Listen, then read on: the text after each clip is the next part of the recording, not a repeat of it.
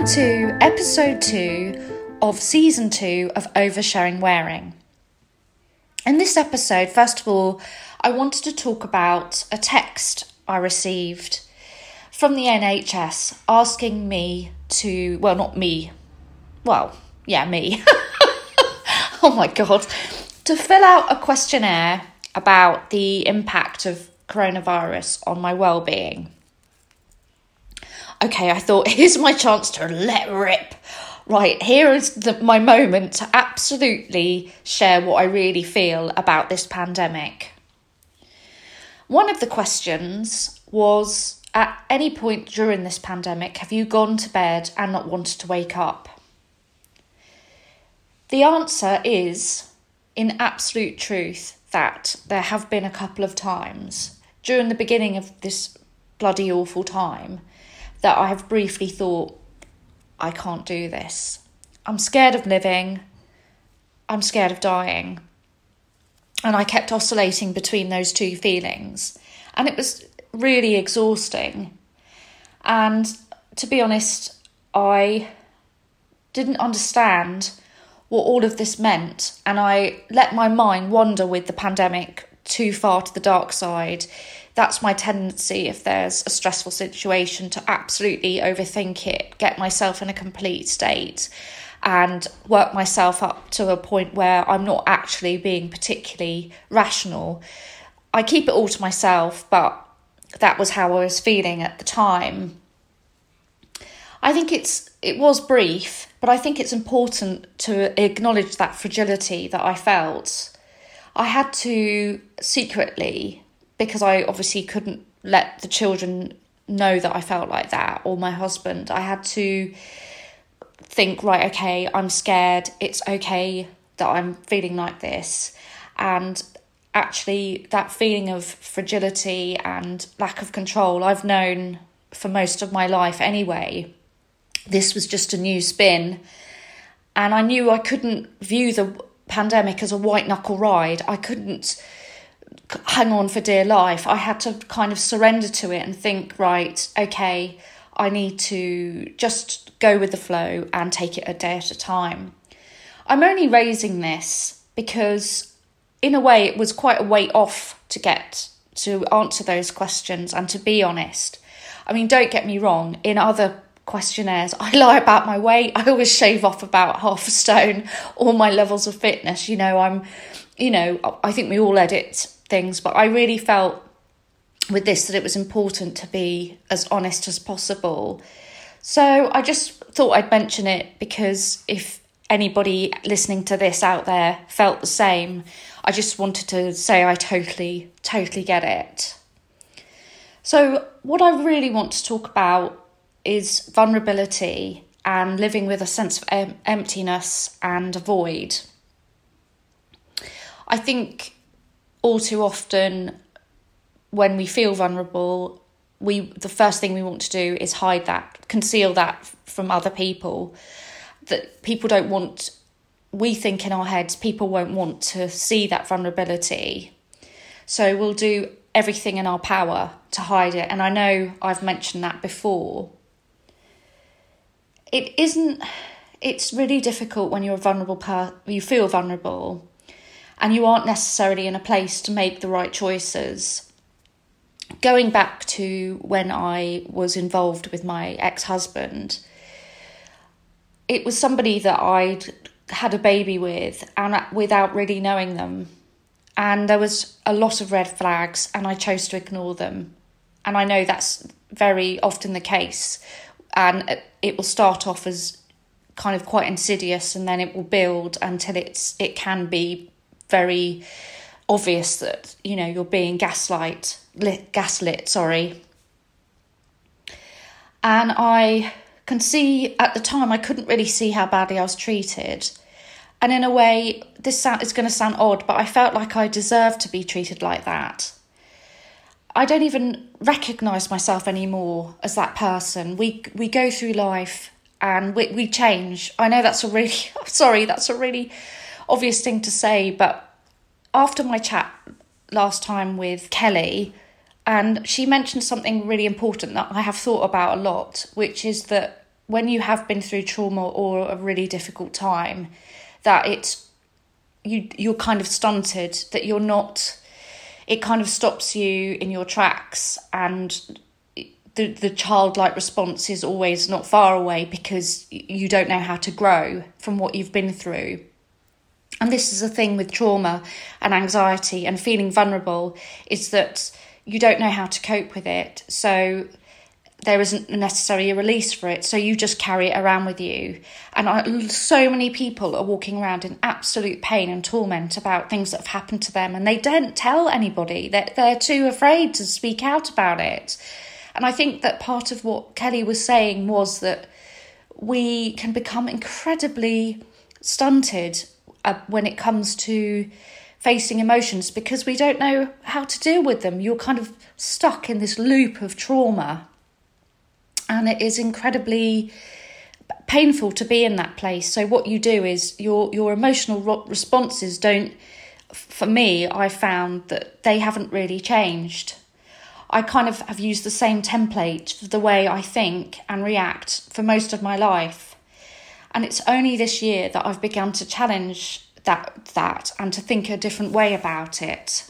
What I'm trying to do now is look at the person that made that mistake back then and think, well, actually, you got out. It wasn't pretty, it was an ugly situation, but you got out. So I look back at that person and I kind of give her a silent high five, because I think, well, that person back then had the strength to leave. I would say now that having 4 kids is a lot. And there's a lot of pressures, and you need to be able to weather a lot of storms. But being honest, I would say that being a mum of 4 special, lovely, amazing kids is so much easier than living within my head. I think actually, and this is something that's not talked about enough, is that people can be very scared of their own minds and their thoughts.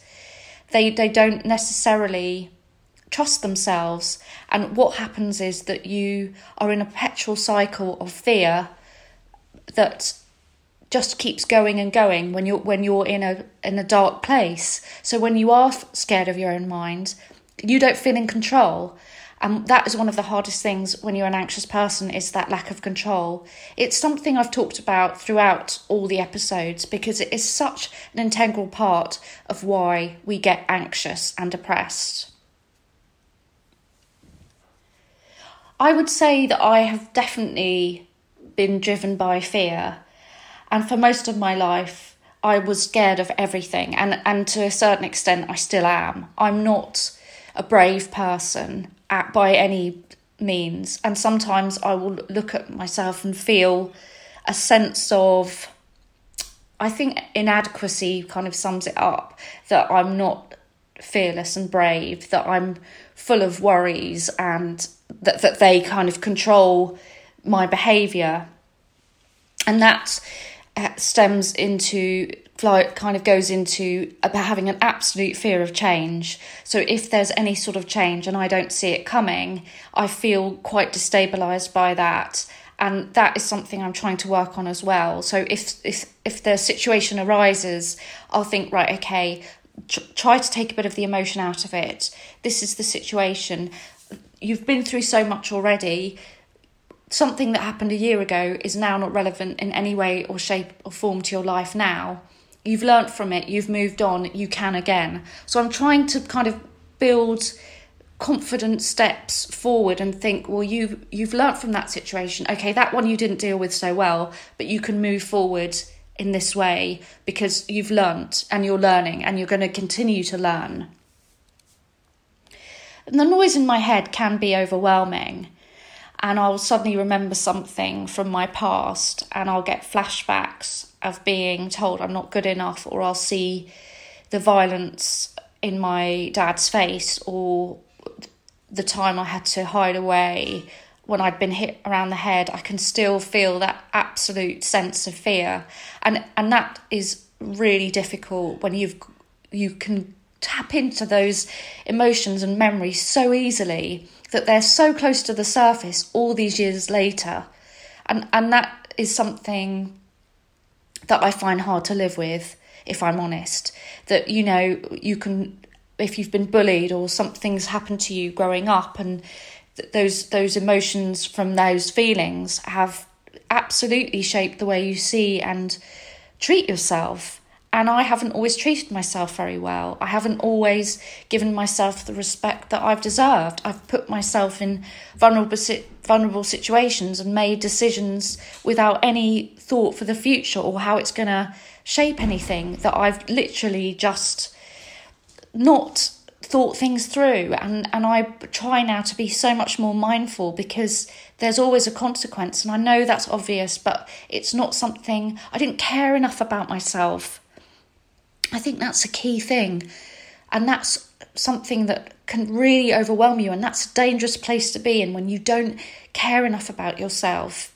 And I think that's part of why I've made bad decisions and shoplifted, and you know, and I had a really huge conversation with my son about it recently, because he's just finished his degree, and he's was talking a lot about self-worth and how much self-worth he puts into doing well.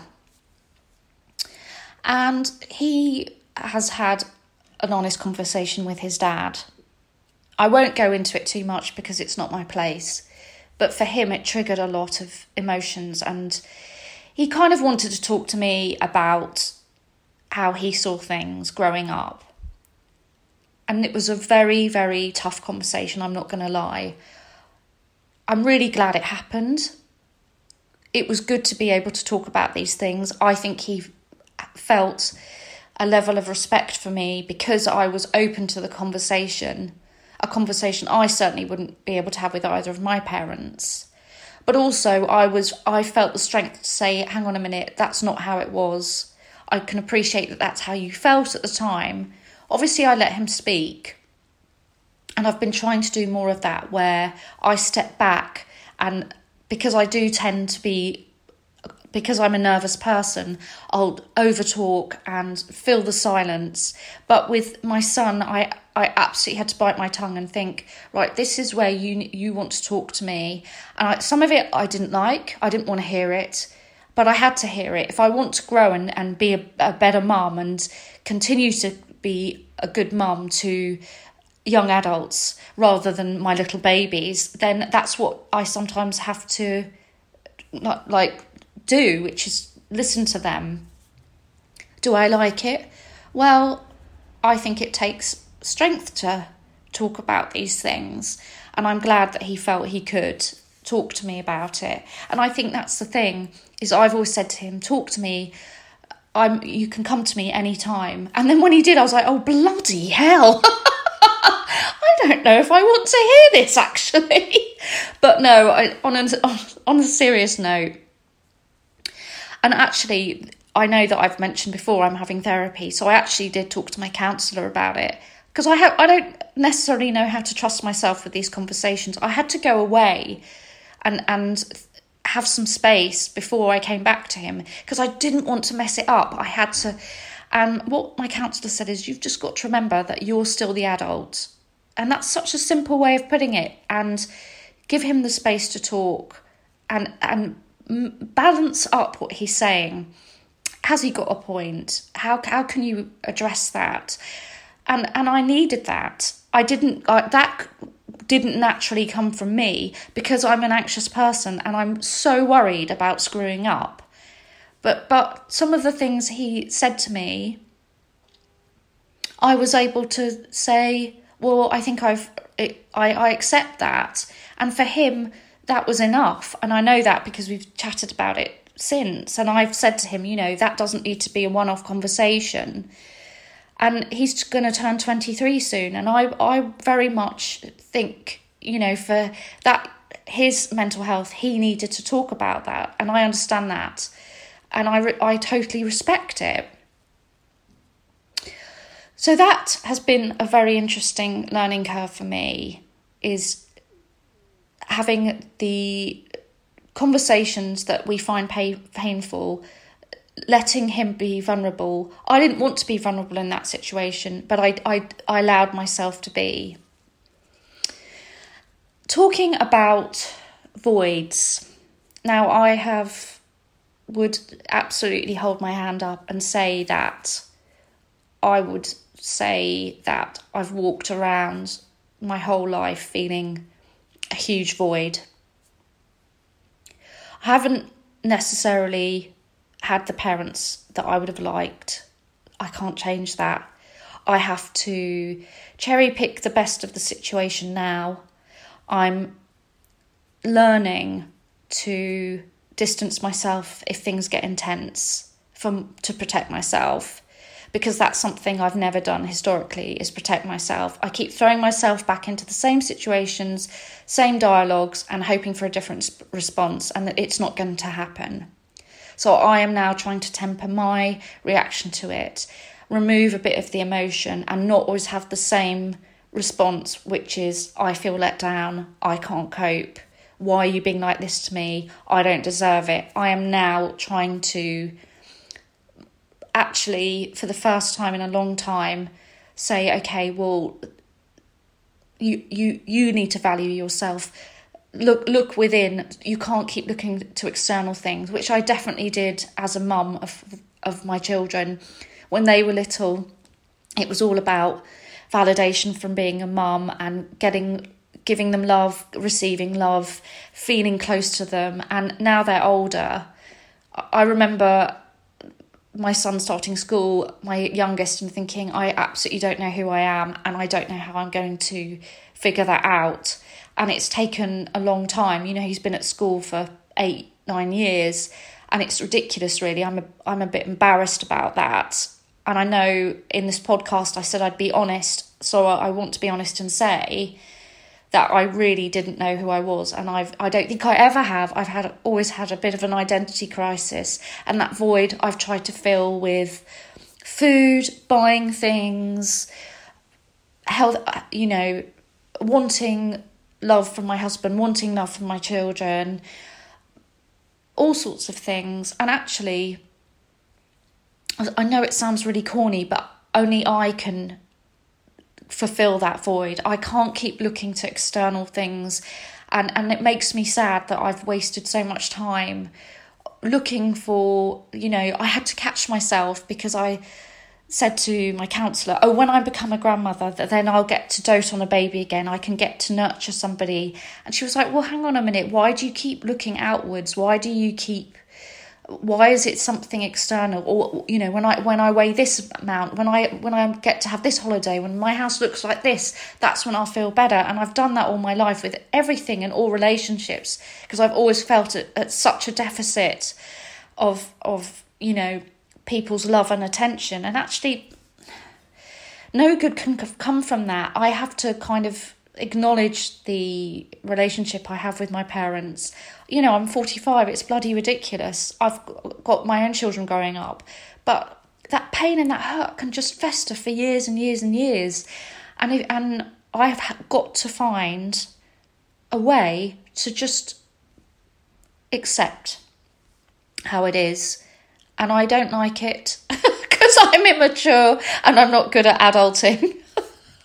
I'm really not, but I have learnt so much this year about temporary vulnerability, temporary voids that will come and go. You're going to feel not always full to the brim of happiness and fulfillment, but there are going to be days when it's going to be absolutely shit and you'll feel rock bottom, but that will ebb and flow, that will change.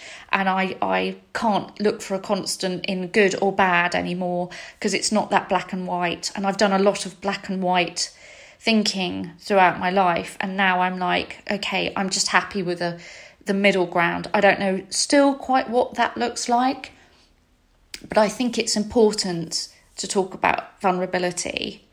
The other thing before I say goodbye to you lovely lot is a huge thing, and I've really ummed and ahed about talking about this, but actually I've decided that it's a really good thing, and I hope you agree.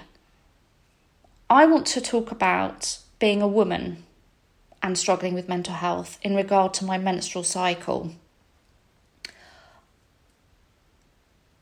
once a month, sometimes I'm okay when my period's coming, but sometimes I will feel absolutely, unwell, unwanted thoughts, huge anxiety, exhaustion, and actually it's something that needs to be talked about because we're just expected as women, and I hope I don't exclude people, men listening to this about this conversation, and I don't want to sound like I'm ranting. I'm really not, because it's part of life. But as women, we're expected to once a month bleed, carry on as normal, and go through all the hormonal changes that happen in the lead up to your period that affect you mentally. And I can say without a shadow of a doubt that my mental health has been affected by my menstrual cycle. I'm not going to go on about it too much further because I know it's not taboo, but I know I don't want to make anybody uncomfortable, but I just wanted to say that part of I've kind of accepted, right, okay, sometimes my mental health is going to dip at a certain time of the month, and I'm not afraid to say that anymore and to acknowledge that, because I have been in the past, and I didn't want that to be the case. But actually I'm just going to say that's part of it. It's not an excuse. I'm not like stabbing knives into doors or foaming at the mouth with weirdness. You know what I mean. You guys know what I mean. I'm just saying that I kind of dread my period coming because I worry about how it's going to affect me mentally, and that kind of ties up nicely with feeling vulnerable and saying, okay, this is part of it. This is part of what I'm dealing with.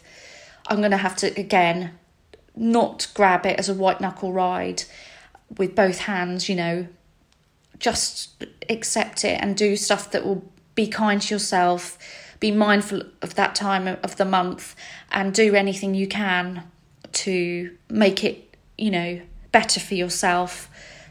Cut yourself some slack.